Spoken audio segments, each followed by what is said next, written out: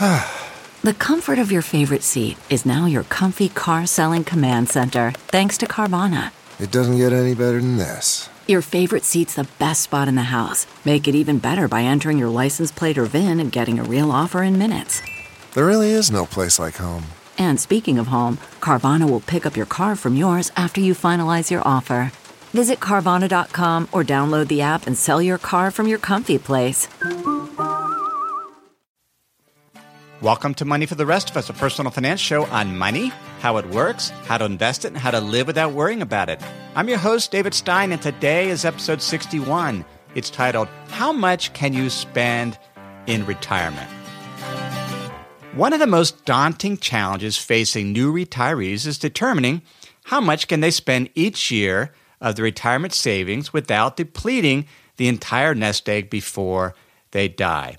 It is not an easy problem because there are several unknowns. How long will you live in retirement? When are you going to die? What rate of return can you expect and earn on your investment portfolio? And it isn't even so much what is the average expected return. It's what is the sequence of returns. In other words, good years followed by bad years. You have more bad and negative years in the early years of retirement versus later on. So it's that pattern of returns. And the third is what will be the rate of inflation. Now, in this episode, we'll talk about several ways to look at this and approach this problem. It's one of the most frequently asked questions I get from listeners of this show.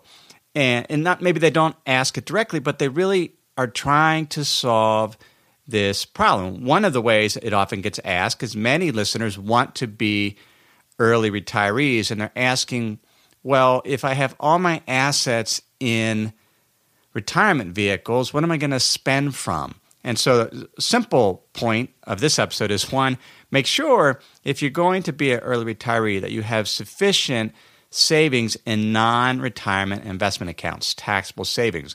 And in fact, most early retirees are going to have that anyway, because once you max out your tax-deferred vehicles, you're going to have to put them in taxable vehicles in order to have enough savings. But the question is, well, then when you're retired, how much can you spend? And there's sort of these traditional rules of you spend 4% in the first year of retirement, and then adjust that amount, that dollar amount or euro amount each year by the rate of inflation. And that would give you a path to spend each year. Now, that's sort of traditional financial planning theory. I think it's maybe a good rule of thumb, but it has some issues because, and the example I like to give is I live in Idaho, I have a farm in Idaho. If I would ask somebody back east that wanted to come to Idaho and visit me, if my directions were drive west at 55 miles an hour, they would never make it. It's plain vanilla advice, but it isn't specific to the person's situation. Where are they? Which road should they take? What are they driving? What are the other circumstances? And that's really when it comes to retirement, it depends on the circumstances, both the individual circumstances, how much do they have saved, what age are they when they're retiring, what other resources do they have, are they working part-time, do they have a traditional defined benefit pension plan, what is the market environment in terms of are stocks highly valued, are they very, very pricey, or are you entering retirement with very, very low valuations or cheap, so very, very attractive market conditions. Those are all considerations for answering this question.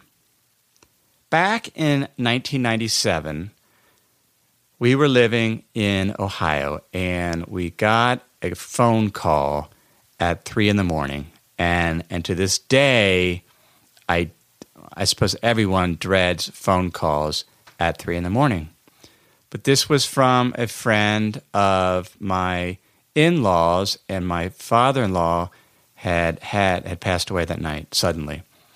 And so the next morning, we drove to Indianapolis, where they had been doing some service, and it was devastating, as you can imagine, particularly for my mother-in-law, who had been married for over 40 years. One of my responsibilities when we got her back to Idaho was to drive the pickup truck back to Idaho, and the thing broke down in the middle of Kansas, and it took about 3 days to get the thing. I finally had abandoned it because I had to get back to work, and took a Greyhound back to St. Louis and took a plane home. But when somebody dies, you have to move their stuff and get that situated. But I was a financial advisor. I was not a traditional financial planner. I worked with institutions.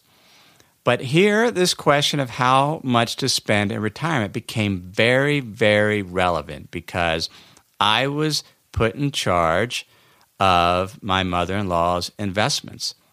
And when you look at these studies, and we'll look at some studies in this show, in this episode, where they'll do what's called Monte Carlo analysis. And what Monte Carlo analysis is a simulation where they'll run these simulations, maybe 10,000 scenarios, to figure out, all right, well, how much can you spend? And based on different market environments, what's the probability of making your retirement last for 30 years?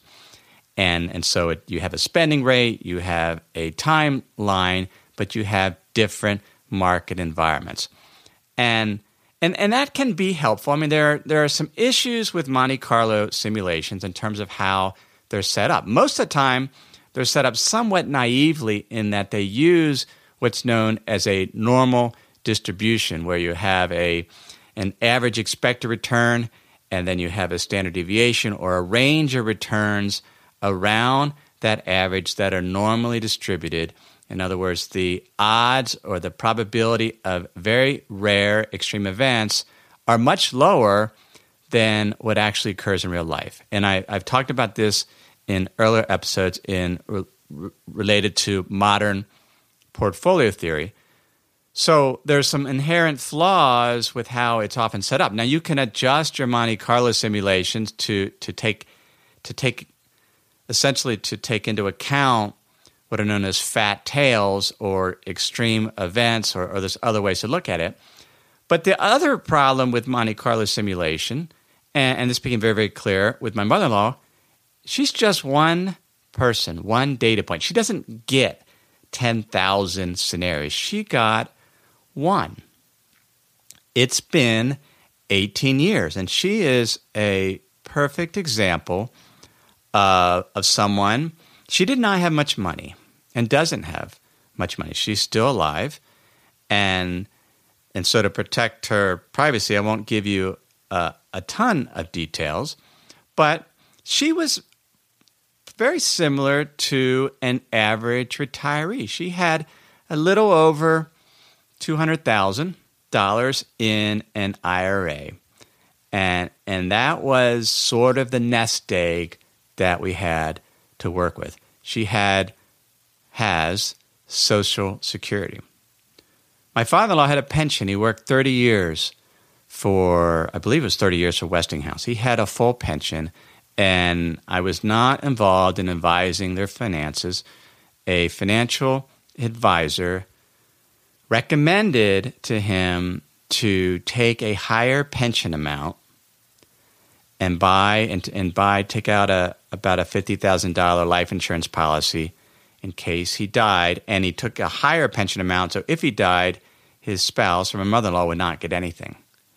He died about a year and a half after retiring. It was a terrible, terrible advice, in my opinion. And I'm not a financial planner, but I just looking at the numbers, it didn't work out. The pension, 30 years pension, gone.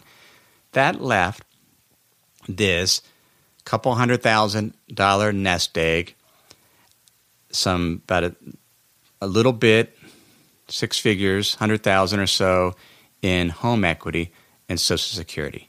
That's not much to go into a 30-year retirement. And then you have the issue of what are the investment returns? I found a spreadsheet that I kept. So every year, and I do this now on my own investment portfolio. If you're a retiree, a near retiree, an early retiree, I think it's very helpful to track, at least annually, how much did you spend at your retirement and what was your investment return. I talked about this in episode 33 on Mind the Gap, comparing your after inflation return, your real return, and compare it to the percent of your portfolio you're spending. Now, with my mother-in-law, I've not used the 4% rule because, as I said, it depends on conditions. So I looked at this spreadsheet, and I kept it from 1997 through mid-2011. So that's roughly the first, 13, 14 years of retirement. So half the typical retirement. And I looked at the returns, and she had what's known as sequence of return risk. The S&P 500, which is a measure of the broad stock market, essentially U.S. large company stocks, from 1997 through, so the end of 1997 through mid-2011, annualized return negative 0.8%. Now that makes for a very, very difficult investing retirement. From 1997 through mid-2011, two significant bear markets. A portfolio that was 35% stocks, 65% bonds would have returned 3.5% annualized. She generated in her portfolio that I was overseeing about 5.8%. And so when I look at my retirement, I'm trying to target 5 to 6%. You just can't go into retirement assuming, in my mind, you're going to earn 8, 9%, because the challenge is you can't afford to have a huge negative drawdown in the first years of retirement because it can essentially decimate it in the later years. Now, I also calculated how much have we spent or has she taken out of her portfolio. And it has ranged from as low as 2% in some years to 11% in other years. And so, and it's actually been dropping over time. What has changed? So she's just one data point. Well, in the early years of retirement, she was spending more. And I to tell you, I was a little worried because she needed it to live. The nest egg was not very large. And then after about 7 years of being single, a widow, she remarried. And that helped things a little bit. And then she had also we assisted her in buying with my brothers-in-laws a long-term care policy. And unfortunately, in her case, she had to draw on this policy. And unfortunately, she had it. Unfortunately, she's had some illness that's required it. And so the amount that we now, because it covers most of her living expenses in the facility where she's at, her spending rate is much lower. But the point is, it's very, very difficult to go into retirement and say, I'm going to spend X percent and I'm going to raise it by the rate of inflation and just put it on autopilot. You have to look at it each and every year because your circumstances change. It is so hard to envision a 30 to 35-year retirement. There's a really interesting study that Michael Kitces and Wade Faw put together, I believe it was last year. And I'll put the link in the show notes. It was in the Financial Planning Journal, but there was a pretty detailed article that I can link to, the American Association of Individual Investors Journal. And the article was titled, Reduce Stock Exposure in Retirement or Gradually Increase It. And they did some of this Monte Carlo analysis, and what they're trying to figure out is if you use that 4% spending rule, what percent should you put in stocks versus bonds? And should it be consistent over time? The conventional advice is to reduce your stock exposure as you age. But what they found in their study is that it was better to actually increase your equity allocation over time. So they ran these 30-year retirement scenarios.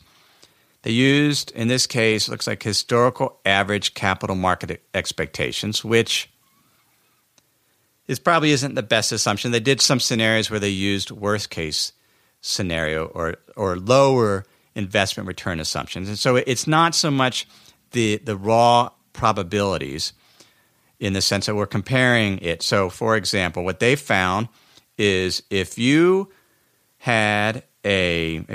allocation to equity was 50% at the start of your retirement and you stayed 50% throughout your retirement, you have about a 94% probability of making sure your nest egg lasts for a 30-year retirement.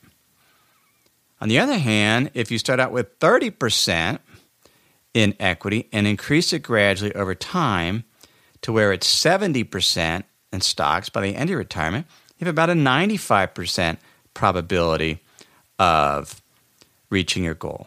And so what was and they have a little table here in this chart, and you pull it up, the link, and it's colored. So green was higher probabilities, yellow lower, and really the best sort of the sweet spot was to start out at that 20 to 30% range in stocks in the first year of retirement, and then gradually increase it over time. Pretty fascinating study. Now, again, it uses Monte Carlo simulation, has some things which have some challenges to it, but the Monte Carlo can still be useful for sort of comparing different methodologies. The reason keeping your equity allocation low in the early years of retirement and increasing it over time works in that you have a higher probability of making your nest egg last is the fact that it's a form of dollar cost averaging. If markets are unattractive in the early years of retirement, valuation's high, you get a severe market drawdown, then valuations get lower. You miss the negative impact of that. But then as you're increasing your equity allocation over time, you're essentially dollar cost averaging into more attractive markets. So it is an interesting approach. It is not necessarily the approach that I'm using with my early retirement. I am focused on adjusting my equity allocation based on market conditions. Now, I am keeping it low. So of my overall net worth, it's about 20% in stocks, and it would potentially go higher if we got to extremely attractive valuations. And that's one thing I do on the Money for the Rest of Us Hub. I provide guidance in terms of what I'm doing with my portfolio so that retirees can adjust their spending based on market conditions. I don't tell individuals what they should spend, but I at least give them some framework for where we are to help them adjust their spending rate. Let me pause here to share some words from this week's sponsors. April and I recently had dinner with some friends who run a retail business. They have multiple stores and an online shop. And they recently used Shopify to better manage their inventory so they could ship online orders out of all of their stores instead of the warehouse. It helped them get a higher conversion rate on their website because of Shopify. Shopify is the global commerce platform that helps you sell at every stage of your business, from the launch your online shop stage to the first real-life store stage, all the way to the did we just hit 1 million orders stage? Shopify's there to help you grow. Whether you're selling shipping supplies or promoting productivity programs, Shopify helps you sell everywhere, from their all-in-one e-commerce platform to their in-person POS system. Wherever and whatever you're selling, Shopify's got you covered. Shopify helps you turn browsers into buyers, just like it did for our friends, with the internet's best converting checkout, up to 36% better compared to other leading commerce platforms. Plus, Shopify's award-winning help is there to support your success every step of the way. Businesses that grow, grow with Shopify. Sign up for a $1 per month trial period at shopify.com/David. All lowercase. Go to shopify.com/David now to grow your business, no matter what stage you're in. Shopify.com/David. Quick math. The less your business spends on operations, on multiple systems, on delivering your product or service, the more margin you have and the more money you keep. But with higher expenses on materials, employees, distribution, and borrowing, everything costs more. So to reduce costs and headaches, smart businesses are graduating to NetSuite by Oracle. NetSuite is the #1 cloud financial system, bringing accounting, financial management, inventory, HR into one program and one source of truth. With NetSuite, you reduce IT costs because NetSuite lives in the cloud with no hardware required, accessed from anywhere. You cut the cost of maintaining multiple systems because you've got one unified business management suite. You improve efficiency by bringing all your major business processes into one platform, slashing manual tasks and errors.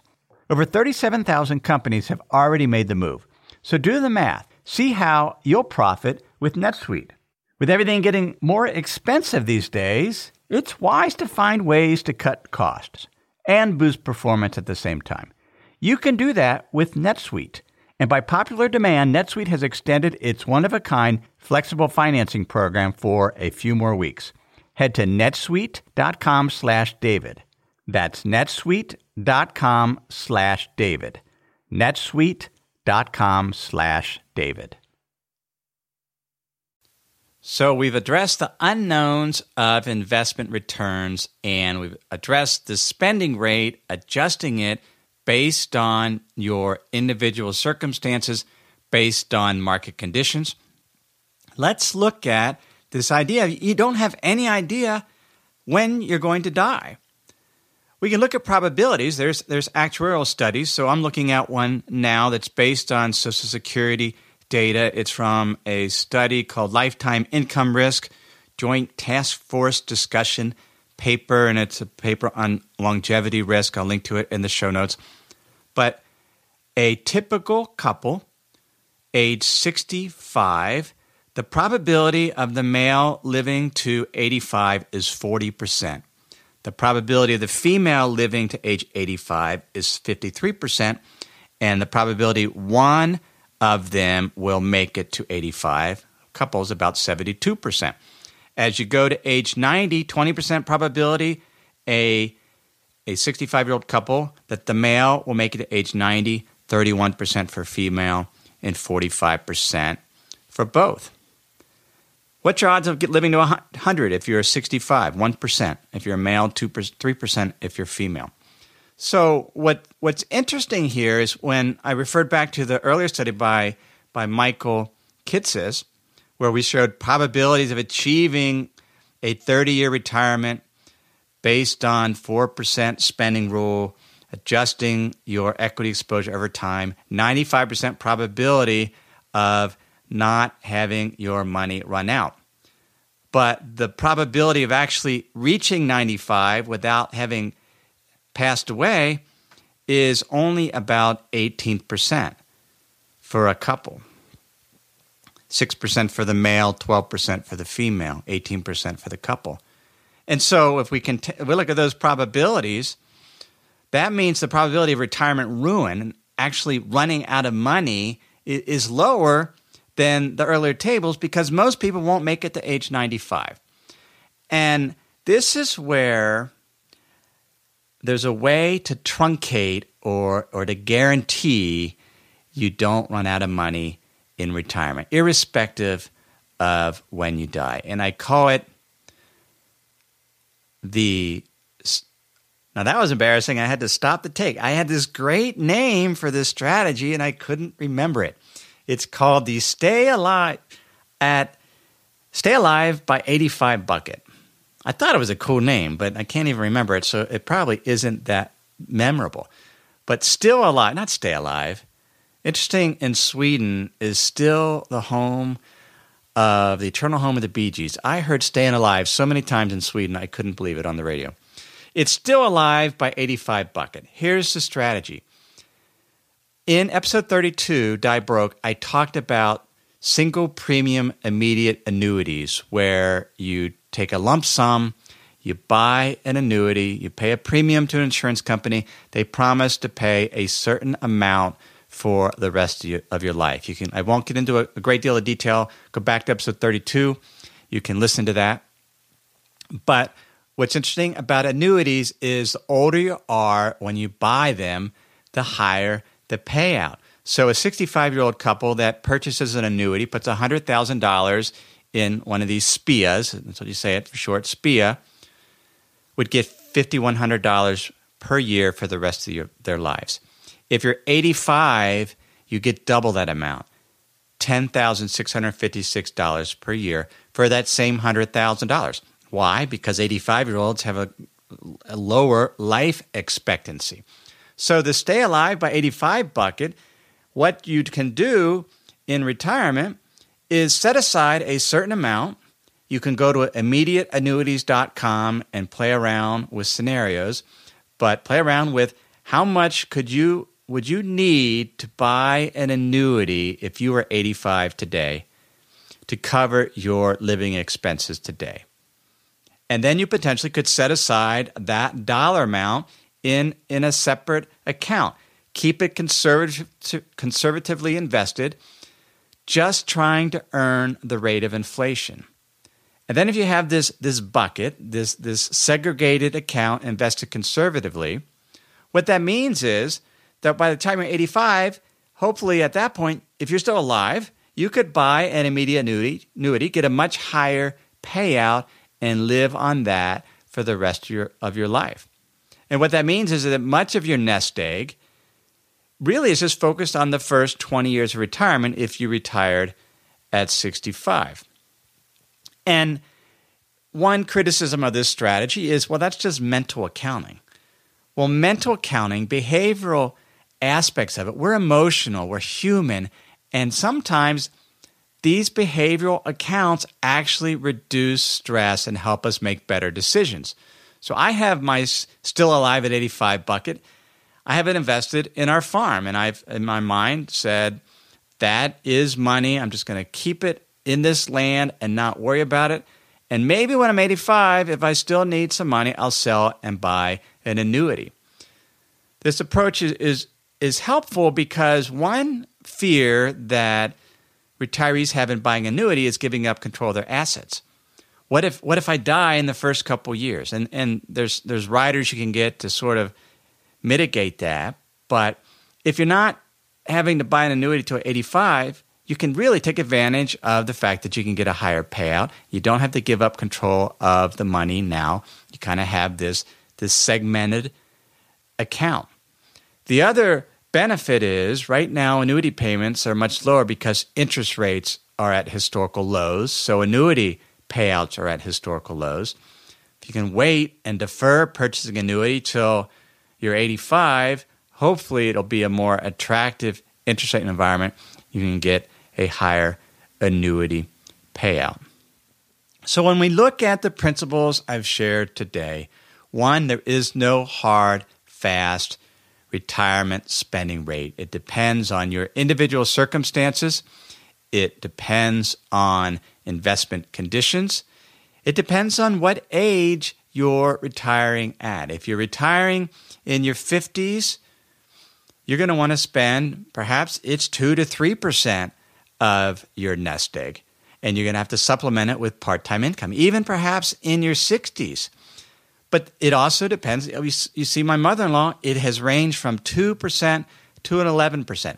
11% clearly wasn't sustainable, but there were extenuating circumstances that required it to be higher in a given year. And so it can vary. The idea is to look at it year by year, perhaps use the still alive at 85 bucket analogy. Also look at what is the gap, mind the gap. We have to factor in inflation. And so calculating your real net of inflation return, comparing it to how much you're spending so that you actually are in the early years of retirement, hopefully earning more than the rate of inflation and the amount you're spending, so you're minding the gap. Again, you can listen to episode 33 to get more information on that. You can get show notes for this episode at moneyfortherestofus.net. That's also where you can sign up for my Insider's Guide. I was going to do an episode today on Greece and the situation on Greece. But my concern of doing that is Greece could stay in the European Union or they could be exiting. It's sort of do or die for them in terms of where they're going to be. And what I'd like to do on this show is evergreen content. I don't want to have an episode that 3 months from now is irrelevant. So what I've done instead is for Insider's Guide members, I shared with them an audio lesson I had done on the Hub on what happens or what will happen if Greece exits the Eurozone. What are the good things that could happen? What are bad things? But I kind of walk through the scenario. It's about a 15-minute audio. I sent it out to members of the Insider's Guide the day that this episode was released. If you're listening to this later, if you go to moneyfortherestofus.net, sign up for that Insider's Guide, and in the next week email, you'll get a copy of that audio lesson or a link to it, so you'll be able to kind of perhaps put yourself a little bit at ease. There's a lot of concern regarding Greece, and at least hopefully provide some context. Just a reminder, moneyfortherestofushub.com is the premium membership site. That will be closing to new members as of the end of June 2015 in order to close the hub temporarily only so I can restructure it. I talked about that in detail in episode 60, so I won't go into it there, but just know that in a few weeks it will be closing. So if you're interested, go ahead and visit moneyfortherestofushub.com and give it a try. Everything I've shared with you in this episode is for general education only. I've not considered your specific risk profile. I've not provided any type of investment advice. I'm simply providing general education on money, investing, in the economy. I hope you have a great week. Thanks for all those that have left reviews on iTunes. Please continue to do so. I find the feedback very, very helpful. Thanks.